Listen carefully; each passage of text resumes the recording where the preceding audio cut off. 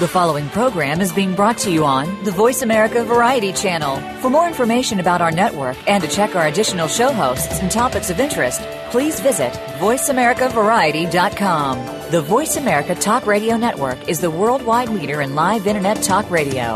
Visit voiceamerica.com. The views and ideas expressed on the following program are strictly those of the host or guests and do not necessarily reflect the views and ideas held by the Voice America Talk Radio Network, its staff, and management.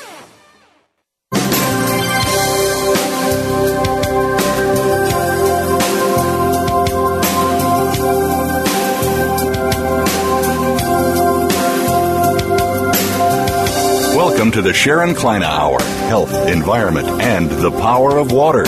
What you hear in the next hour could very well save your life. Now, here's your host, Sharon Kleyne. I want to invite you to listen to the Sharon Kleyne Hour, The Power of Water. 9 years ago, I decided when they asked me if I wanted my own radio talk show, I said yes. I'm going to call it The Power of Water. I've been researching for 35 years the concerns that I had about what is happening to our lives, the diseases, our symptoms. But I also had to look at the symptoms of the planet Earth as a living organism and life too. Earth is a species of life everywhere. And guess what keeps it alive? Water. Billions of years ago, the Earth had only the water vapor around the ball Earth. It was just water vapor around it, the vapor, the invisible water. You don't see it, but it's there. Then came the rain, then came the soil, and then came all the species of where we're at today, billions of years ago. Life on Earth depends upon that water and the atmosphere to keep us alive. Now, the moment you were born and you left that pocket of water to enter into the planet Earth, to live in the atmosphere is what keeps you alive, that water vapor. It's serious. Now, where has that subject been? There are all the confusing words out there called moisture. People thought that moisture was the cream and the ointment and the eye drop. No. It's the water loss, evaporation. Moisture is water. So dry means water loss, moisture loss, evaporation of water loss, dry. Dry does not mean you lost your cream. Doesn't mean you lost what? It means you've lost water. You're evaporating. So today, to think about what is so important when you're listening to the Power of Water radio talk show, is just keeping us all reminded, including me, about the evaporation of each of us. So if I have a pain in the leg, or I have a swollen abdomen, or I'm drowsy, or I'm not sleeping well, or whatever, I have a sniffle, an allergy, a complaining eye, whatever it may be, I'm too dehydrated. I'm drying too quickly. I'm evaporating even more.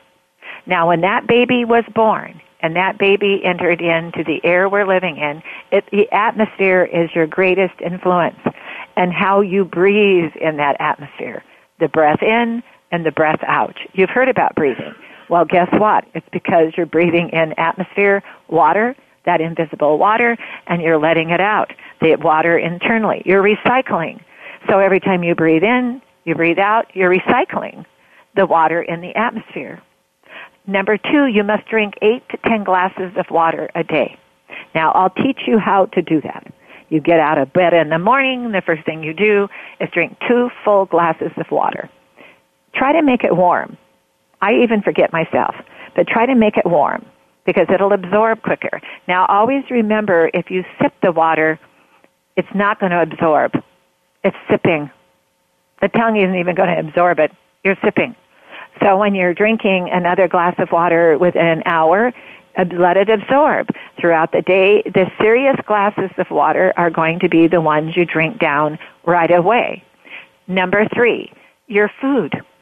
Of course, nutrition is vital. Now, technology and studies have been teaching us how important food is. Diet, to retaining the water and eliminating toxin, the crepe, and living with the recycling of the atmosphere on outside of the body. The skin needs to be flexible. The skin needs to be agile. It needs to be like your sieve. Like your lungs need to be your sieve, your filtering system.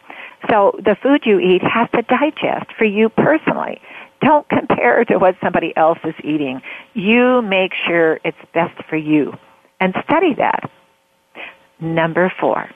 Moderate exercise. If you're an athlete, yes, you're going to have moments of exercise that are going to get you the practice you need for exercise and keep you in training. But you're going to have off times to when you need to moderate that, to let the hydration back up, let the filtering system work without the tightening of the muscles. Be moderate. Number 5. Sleep like the earth has to sleep with the solar system. Now remember the rhythm of your body. So far back when they started the chanting, they started a song, they started the drum, they started to dance. They felt like so far long ago, thousands and years ago, that meant something was happening better. They felt better about themselves. It's because they're picking up a rhythm of the way the rhythm of Earth is living with the solar system. We're all living in that rhythm together. Don't push it. Don't go extreme. Try to stay in the ecosystem of the being moderate. Now, this week, remember, the brain is 80 to 85% water connected to the eyes and the womb at the same moment. And the surface of the eye is 99% water. And then when the eyelid is opening, you don't have a face mask over the eye. But if you're in a country where wears face masks, you understand that water in the atmosphere. The water in the atmosphere is picking up all over the world, some countries more than others, a particle pollution.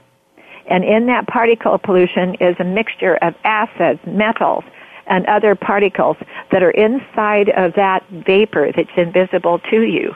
Remember, you may not personally absorb it the way you need to absorb because it's not going to filter well with you. Maybe you're not drinking enough water. Maybe you're not eating the proper food. Maybe you're not getting the proper moderate exercise and sleep and breathing.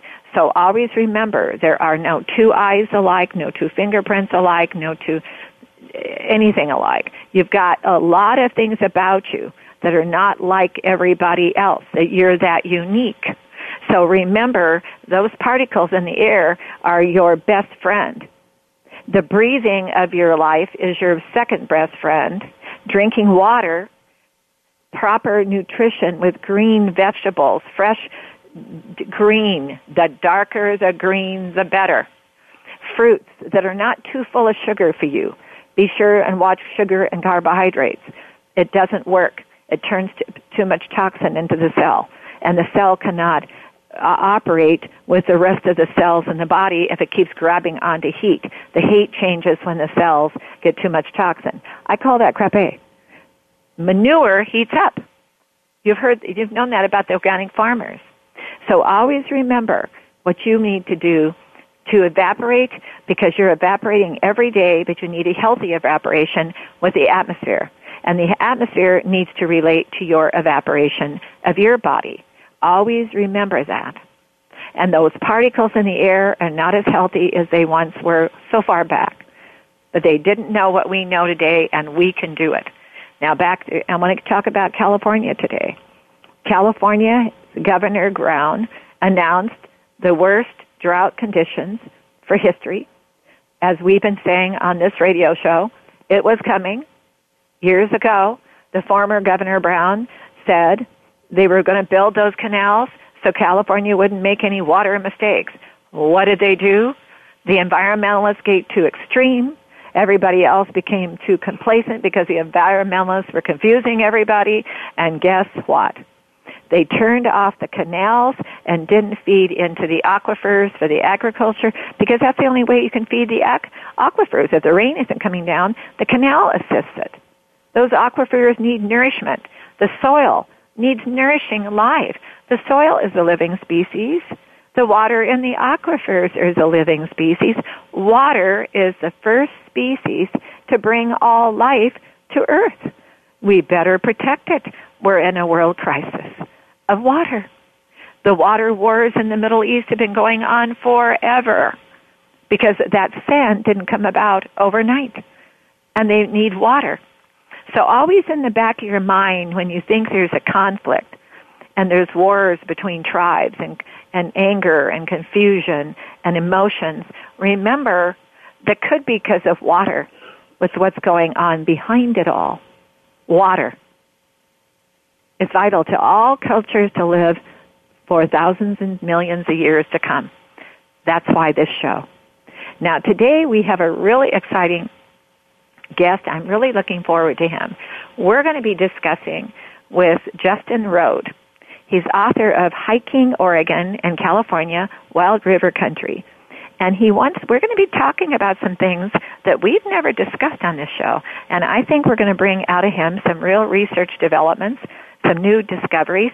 And you know, on this show, when we're talking to any guest, we're researching and discovering together about new knowledge, new breakthroughs, new futures, new thinking, more holistic ideas. Even if the person on the show has a PhD and all these credentials called classroom credentials, there are so many people out there studying with them called holistic scientists. I'm classified as a holistic scientist for over 35 years now to study what is happening to the environment called atmosphere and the symptoms of evaporation of the body and the planet Earth.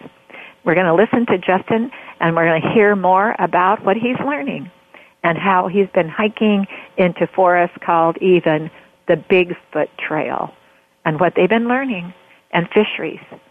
You don't go anywhere. We've got a great show coming up. We're going to listen to our sponsor, Nature's Tears Eye Mist with Just a Mist. As the Earth needs mist, your eyes need mist. If the particles in the atmosphere are not healthy, Nature's Tears Eye Mist is tissue culture grade water. It is a healthy method of misting the eyes that must maintain 99% water to slow down vision impairment that could cause blindness.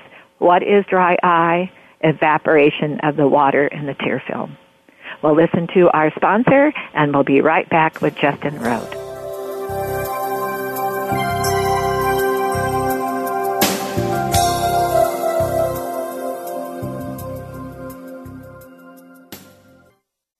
Stimulating talk. It gets those synapses in the brain firing really fast. All the time. The number one Internet talk station where your opinion counts. VoiceAmerica.com. Discover the secret of Nature's Tears Eye Mist, an entirely different approach to eye care without eye drops. When your tear film is dry, your eyes feel dry. Nature's Tears Eye Mist naturally supplements the tear film with Biologic Aqua Absolute Premium Standard Grade of pure, all-natural water. Nature's Tears Eye Mist, just a mist. All natural, safe, convenient, no preservatives. Nature's Tears Eye Mist can be purchased nationwide at selected eye care professionals and drugstores near you. Streaming live. The leader in Internet talk radio. VoiceAmerica.com.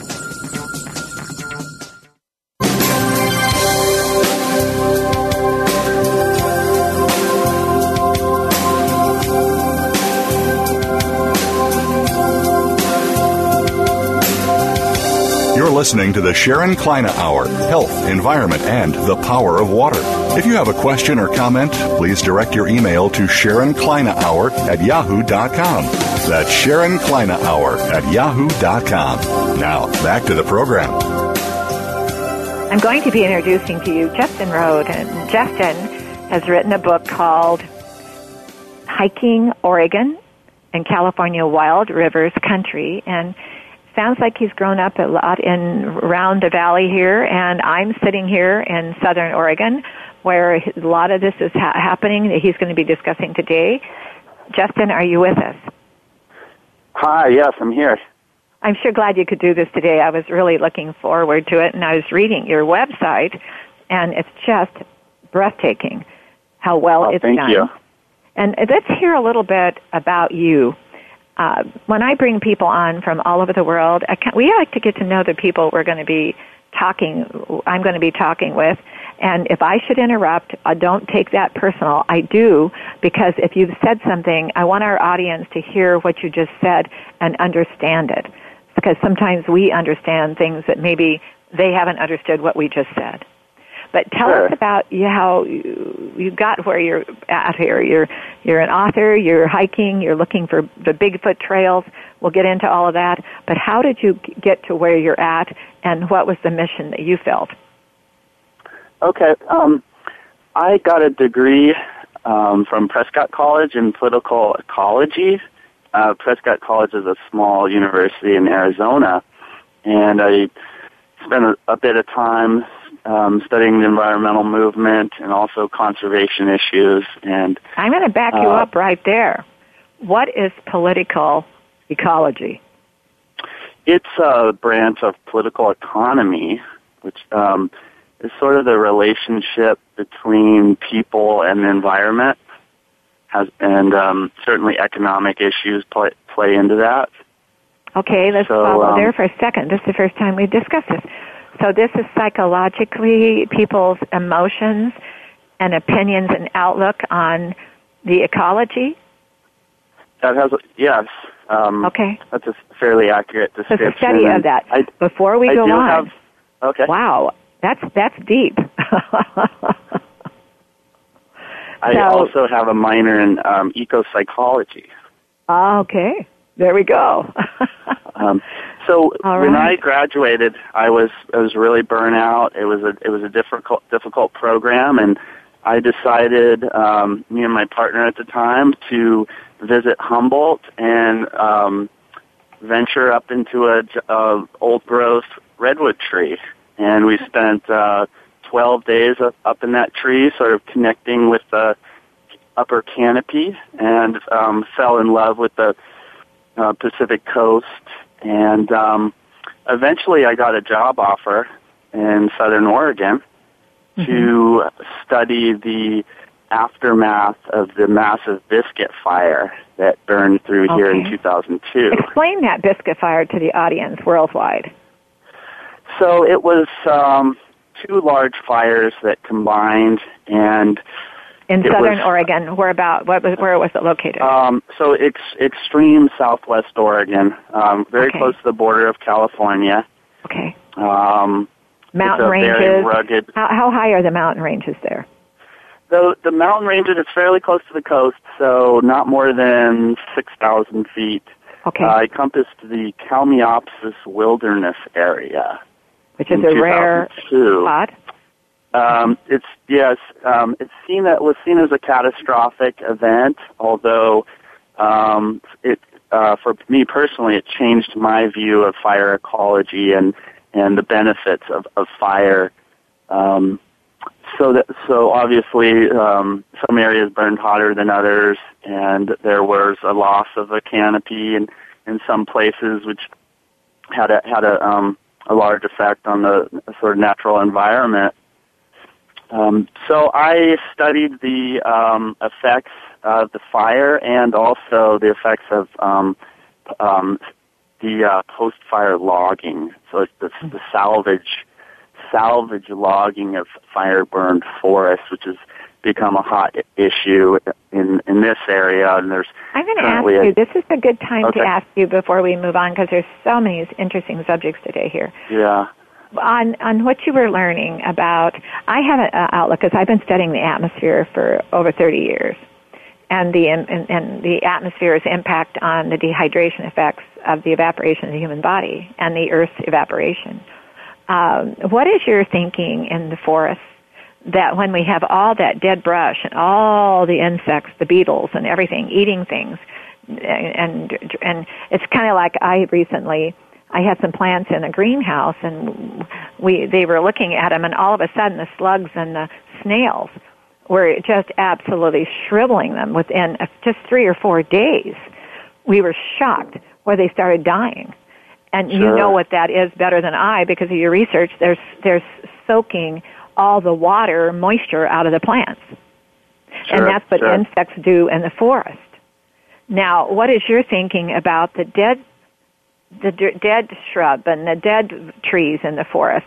To leave it there and let those insects just go from tree to tree, bush to bush, to suck all the moisture out, and the species will die.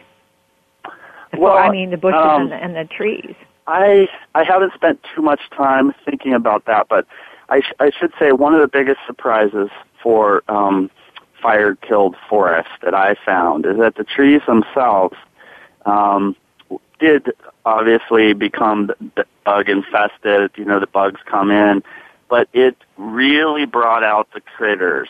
The woodpeckers expanded their range and were very successful after the fire. So in some ways, there are obviously, it's a complex issue, but what I saw is that once a tree dies, it becomes sort of a supermarket for the other critters, and especially birds, avian species. They are their populations are boosted in fire-burned forests, and in general, in the Pacific Northwest, with the logging and the planting of one species of trees, we get a general lack of snag habitats. And so snag habitats are very critical for species like the spotted owl, the retrieval, and other critters. Obviously, there's other issues with drought and with heavy, thick brush creating fire dangers. And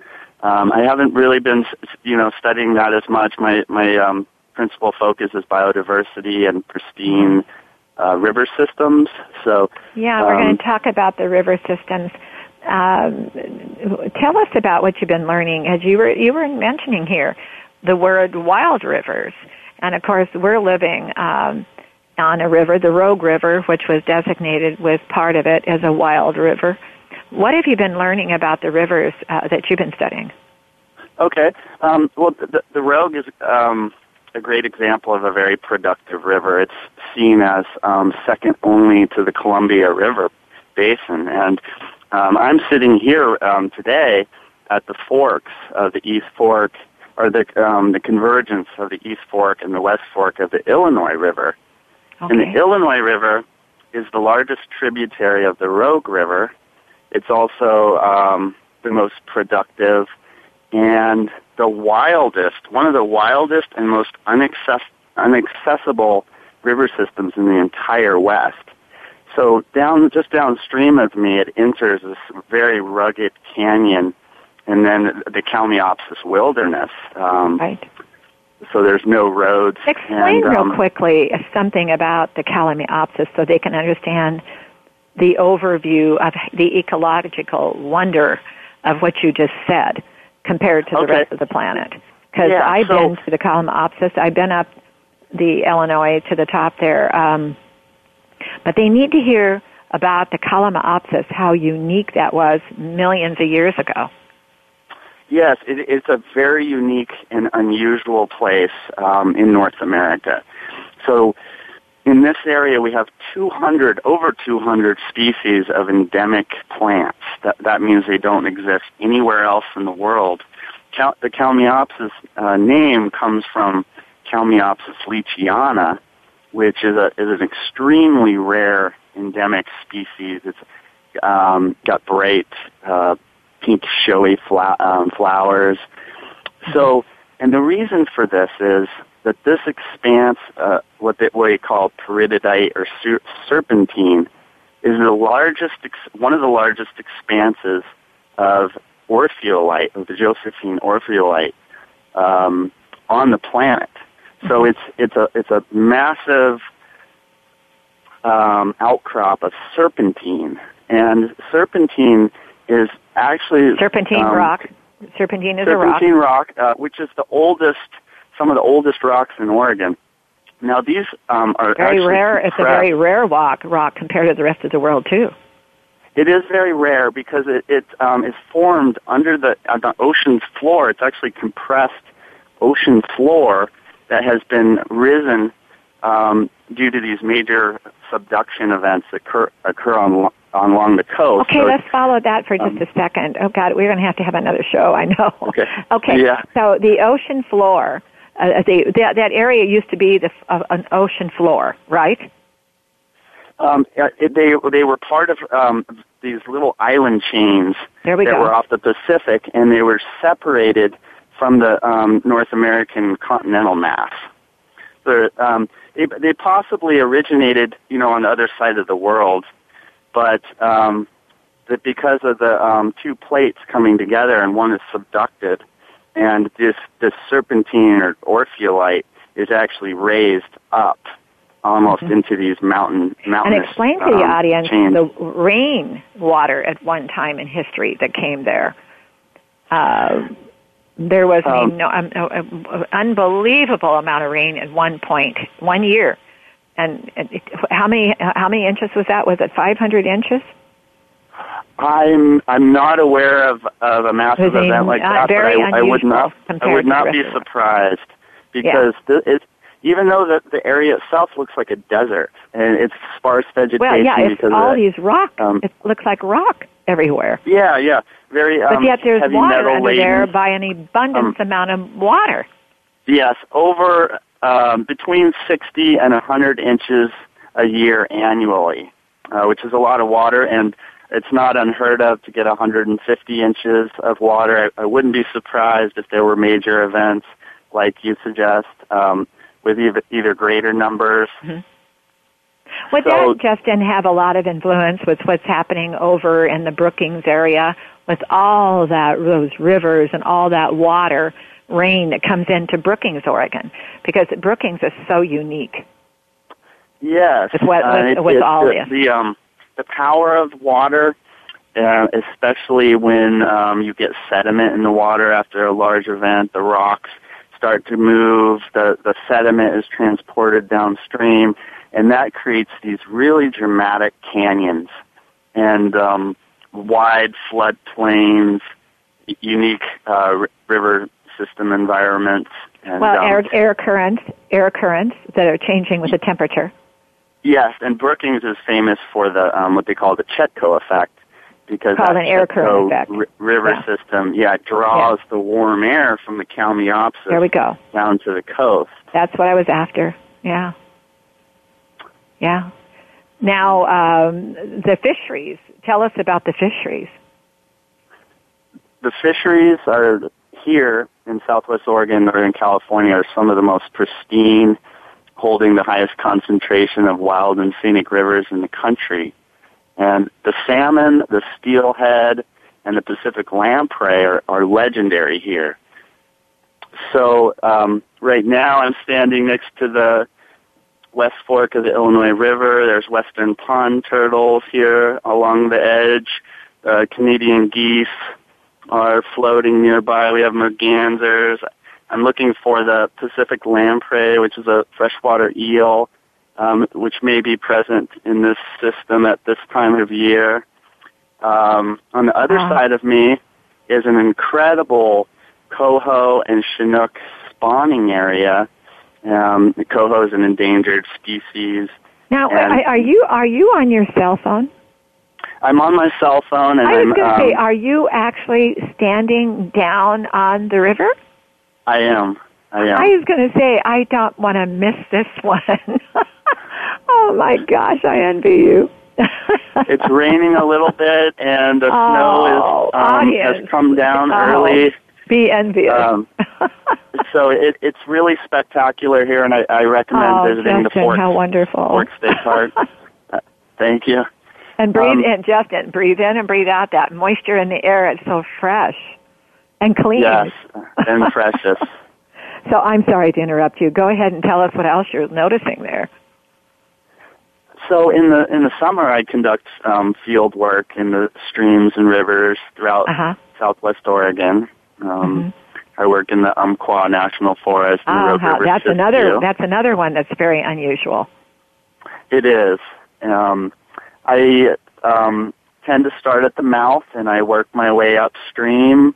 I divide habitats and measure the characteristics of each habitat, and then we sample the habitats to see what the species composition is, the fish species, other aquatic biota, and then the riparian vegetation.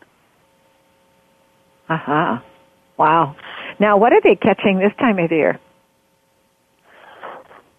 This time of year, the steelhead, winter steelhead, possibly. I haven't followed the fisheries that much this year. So probably steelhead, and then in the fall they'll have the Chinook and coho runs. Right. Or, how beautiful. I'm sorry, coho's more in the winter, but Chinook's in the fall. Now, where is the mouth of the Illinois begin at? Illinois River. It begins, I'm guessing between 10 and 20 miles upstream from the mouth of the Rogue River. It's really close to Agnes, the community of Agnes. I'm planning to go there this week for a little R&R. All right. So well, we're going to take a break. Don't you go anywhere, Justin. We're going to listen to our sponsor only once, and then we're going to come back, and you're going to tell us about all those trails that I know the world would love to hear about that's happening in this very historic region of the world here in the valley of the Rogue and there in the Siskiyou. So don't go anywhere. You just stand there and enjoy. I hope it doesn't start pouring down rain. But we'll be right back, Sounds Justin. Good. Thank you. We'll listen to our sponsor, Nature's Tears Eye Mist, with just a mist. Did you know that the surface of your eyes is 99% water, depending upon the electrolytic ability to be able to absorb the water vapor from the air that you don't see, that vapor? Well, when you can't absorb enough, there's vision impairment. The eyes begin to get dry, and that slows down the electrolytic ability for the eyes to have healthy eyesight. Well, there's Nature's Tears Eye Mist to support that with just a handheld portable medical device supplement with just a mist of tissue culture grade water.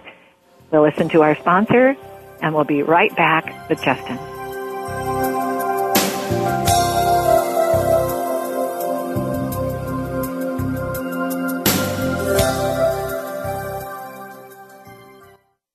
News, opinion, your voice counts. Call toll-free 1-866-472-5787. 1-866-472-5787. VoiceAmerica.com. Discover the secret of Nature's Tears Eye Mist, an entirely different approach to eye care without eye drops. When your tear film is dry, your eyes feel dry. Nature's Tears Eye Mist naturally supplements the tear film with Biologic Aqua Absolute Premium Standard Grade of pure, all-natural water. Nature's Tears Eye Mist, just a mist. All natural, safe, convenient, no preservatives. Nature's Tears Eye Mist can be purchased nationwide at selected eye care professionals and drugstores near you. Become our friend on Facebook. Post your thoughts about our shows and network on our timeline. Visit Facebook.com/Voice America.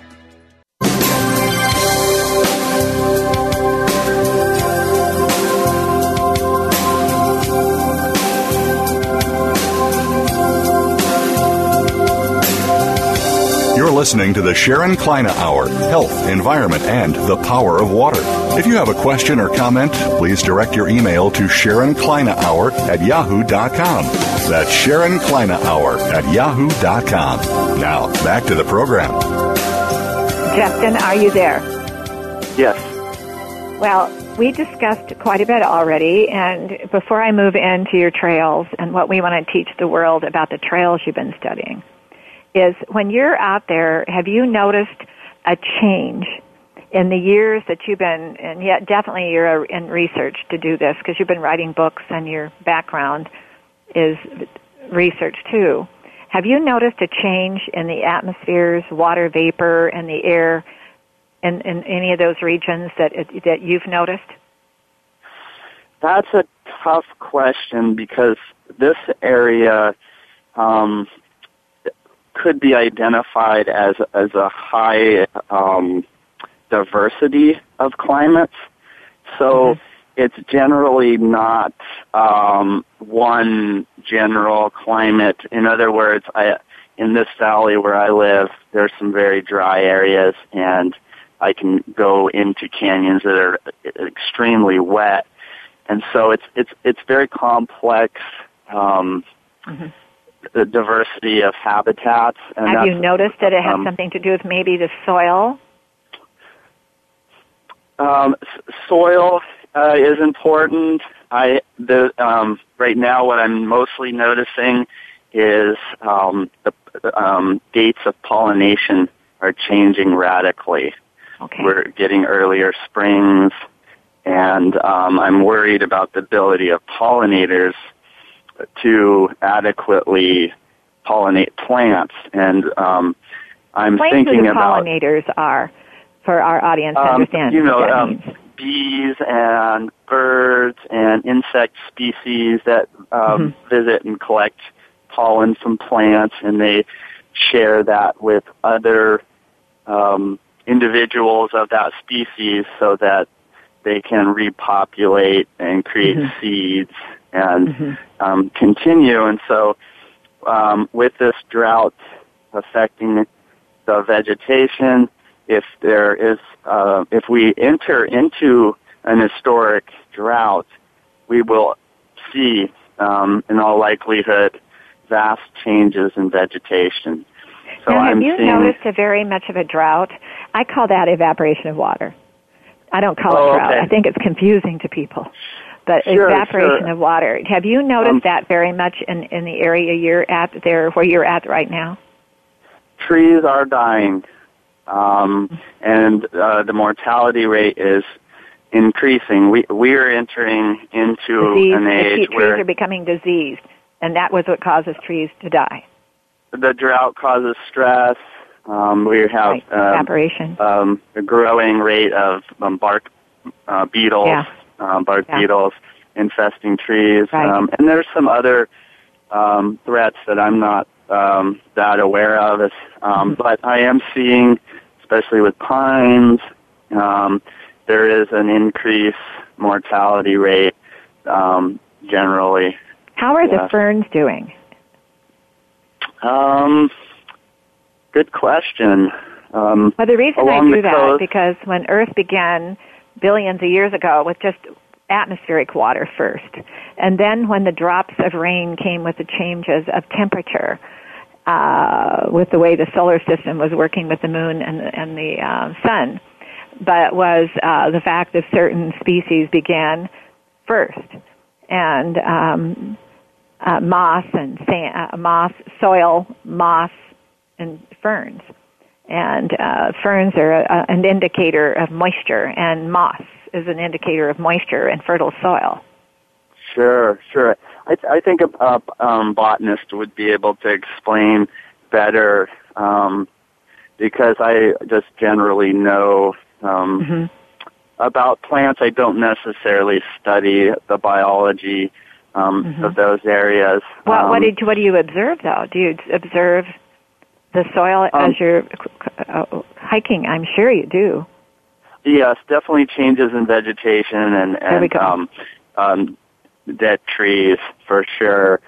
We have an increase in weather events that are in getting into the trails. We are just experiencing massive blowdown because the storms are more powerful. They're coming at different times, and so yeah. But did you know? Going back to fun on this show, we discuss ideas and thoughts and opinions and research, the scientists I bring from all over the world. Have you noticed, like, when the atmosphere is keeping us all alive, that's what brought life to Earth, is the invisible water in the atmosphere, the water particles in the atmosphere. Yes. And that influence on you, for you to be healthy, and there's no two people that dehydrate the same. And that's evaporation of water. And then you're looking at a tree, you're looking at the soil, you're looking at everything you're standing there looking at. Everything depends upon that water, atmosphere, vapor to stay alive. And that's something, and that fresh water. Have you noticed there where the Illinois River, where you're standing, is not as high as it used to be? It's a lower amount of water? Well, it's kind of we had an unusual event this week that's raised the water levels. So it's more of an unstable amount of water, or not unstable, but unpredictable. In other words, you cannot predict what the level will be when the rain stops. Yeah, we might actually, with the changes in the environment, get more water. It's just that it's really the snowfall that we depend on for that late spring. So the effects are sharper during late spring and summer because we're getting a serious reduction of water coming from snowpack. Right. So the amount of water could even increase, but the effects get worse. So I think in general we're in this giant global experiment, and we don't really know what's going to happen exactly. Well, now we're going to discuss your hiking, the hiking that you have been doing for research. The trails, when you go on those trails that take you to where people may not have been, and this is what I was reading, people have not been there maybe, no signs of them ever being there. What have you been doing there with your hiking there? And then the pursuit of what's called the Bigfoot trails. What does Bigfoot trails mean to the rest of our world to listen to this? Okay. Well, I'm currently a graduate student in anthropology and archaeology. So one of my focuses is prehistoric trails across the Siskiyou Mountains. This area is largely undeveloped, and there are vast areas of the forest that remain intact and very wild. And so many of those prehistoric trails, they may have existed for thousands of years, can still be located in some places. And I am really interested in the history of those trails. What we find in this area is that when the rush of miners flooded in, they adopted the prehistoric trail system for their own use, and many of those later became the wagon roads and led to the development of our towns and other populated areas. So some of those older trails have been included in the recreational trail system, or we are in the midst of proposing some of those for use in recreations. Since the beginning of the Redwood National Park, they wrote in the management plan that they wanted to connect Redwood National Park to the nationally known Pacific Crest Trail. And explain that to our listeners so they'll understand that. Okay, so this just east of Crescent City in California, Redwood National Park, there is a route that historically was used called the historic Kelsey Trail, which went from Crescent City all the way to Wairika, about 100 miles.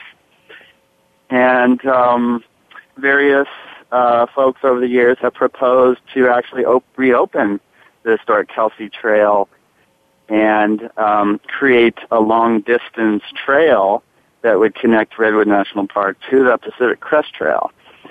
So I've been working on that for several years, and we have a proposal of a new trail that would help connect that from where I live out of the Olney Valley.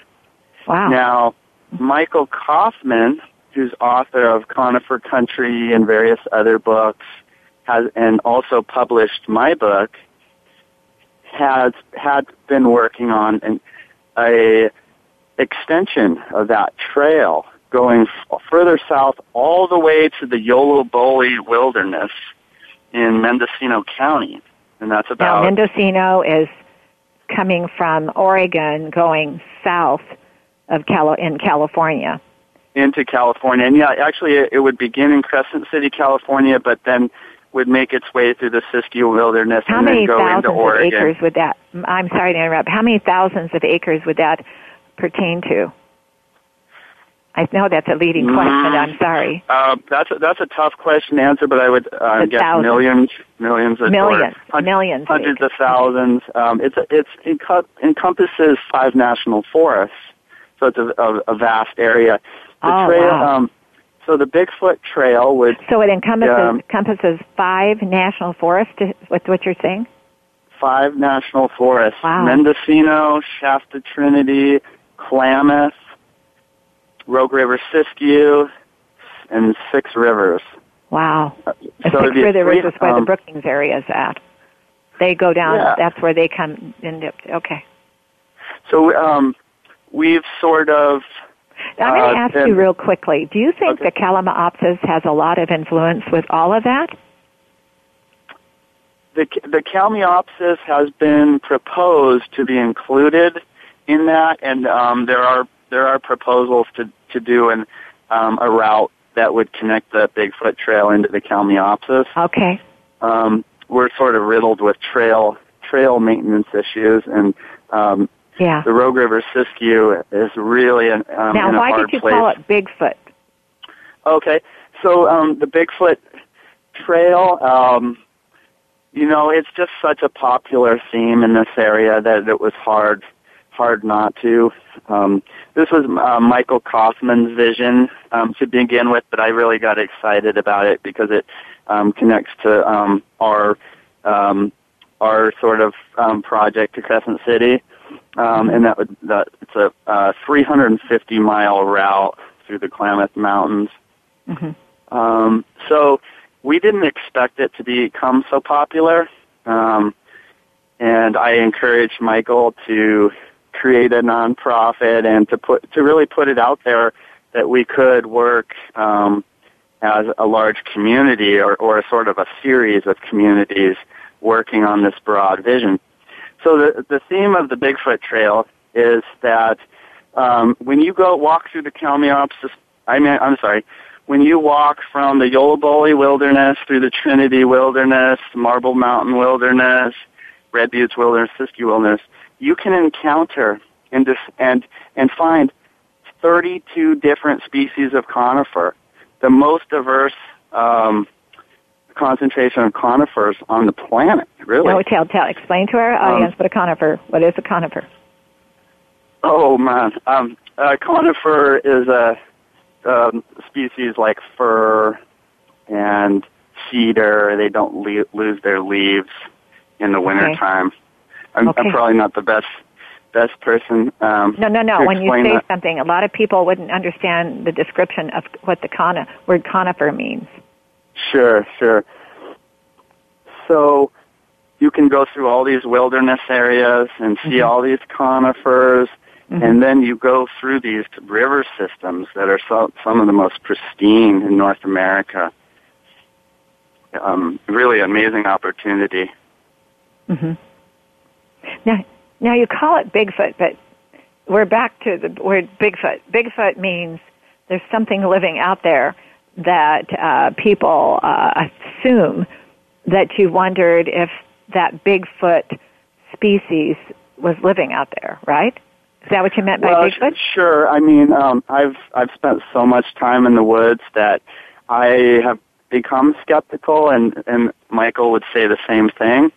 Yet we leave it open for the possibility, and there is a great deal of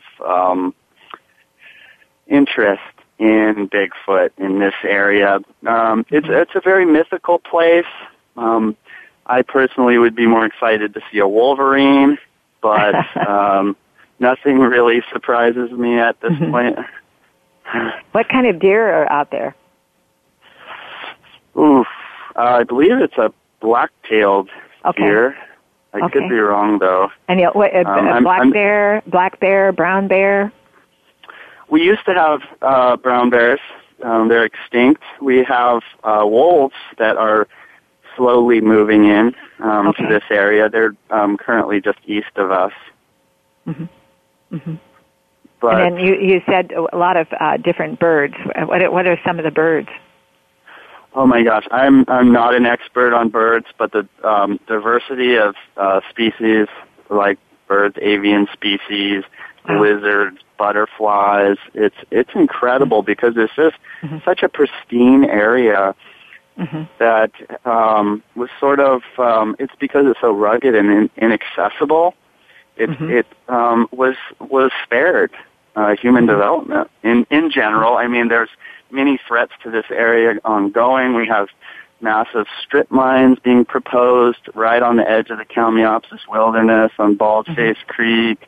Closer to Brookings, there's another massive mine complex proposed. So now you you had Marble Mountain Mine that was there for 12 years in the old world. What is it looking like today over there?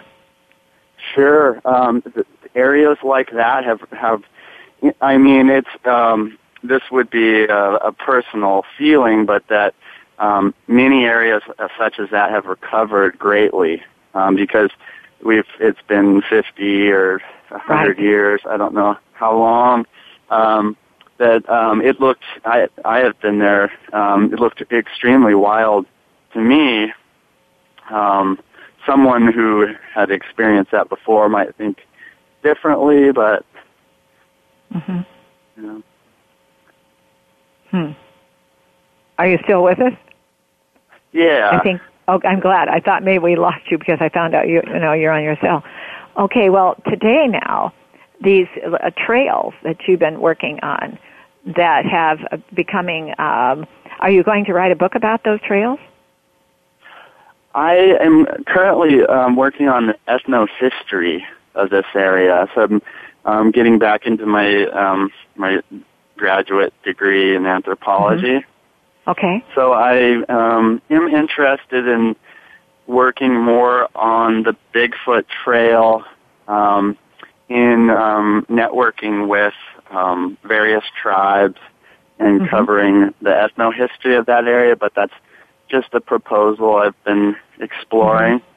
I'm starting to reach out with to various tribes, and now when you say tribes, explain that to our listeners. So Oregon is sort of complex in that we have for this area the Confederated Tribes of Siletz, and we also have the Confederated Tribes of Grand Ronde, which means that this area is historically claimed or the homeland of multiple tribes, which... Now you're saying the Native American Indians. That's correct. Right. Yes. Okay, so people around the world know what you're talking about. Okay. Yes, sorry. Native American tribes in this area, it is similar to the biodiversity in that it's a complex, diverse collection, if you will, of various cultures or Native American tribal groups. It's now, did they join? Justin, did they join in with you and also assist you with the historical knowledge that they have with the history of the ecosystem of that all that? They have been really warm and open so far, but I've just begun, so I haven't gotten that many replies back. And part of it is that it takes a while for me to be culturally aware of their of their particular issues, and it's difficult to understand where they're going through sometimes. Okay. Well, we only have a minute left, and what would you like to say to the audience? You've been on the show now for quite a while now today. What would you say is the most exciting part of your venture, of what you're doing? You only have a minute. The most exciting thing that I've experienced is the ability to harness this chi energy when you're out in wild places to purify yourself of chemical contaminants that are in our atmosphere, in our air, and near our cities. You can go out into these wild places, and if you keep trying, you can drink from the rivers that have all these different organisms in these pristine areas.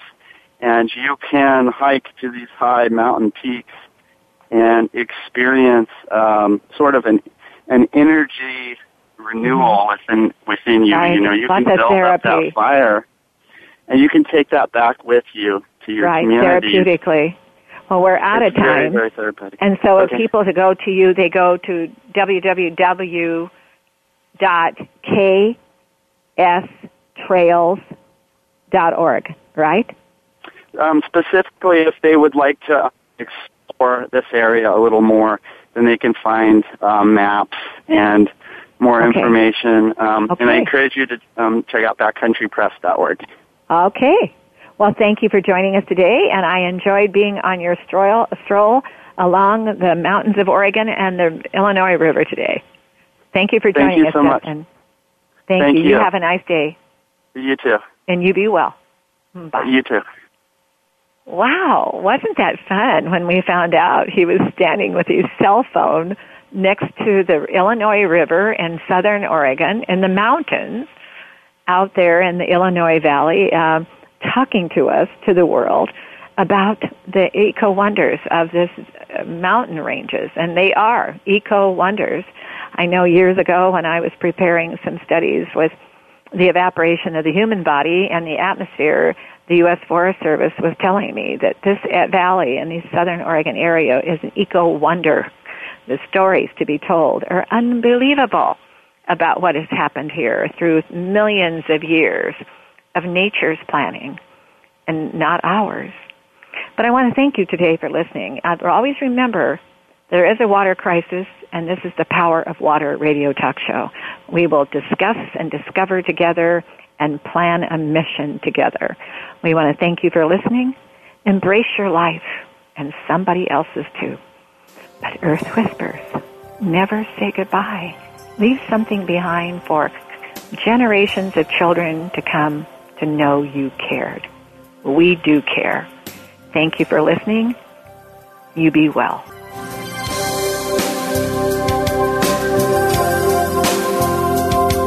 Thank you for listening. Join us next week for another edition of the Sharon Kleine Hour, Health, Environment, and the Power of Water.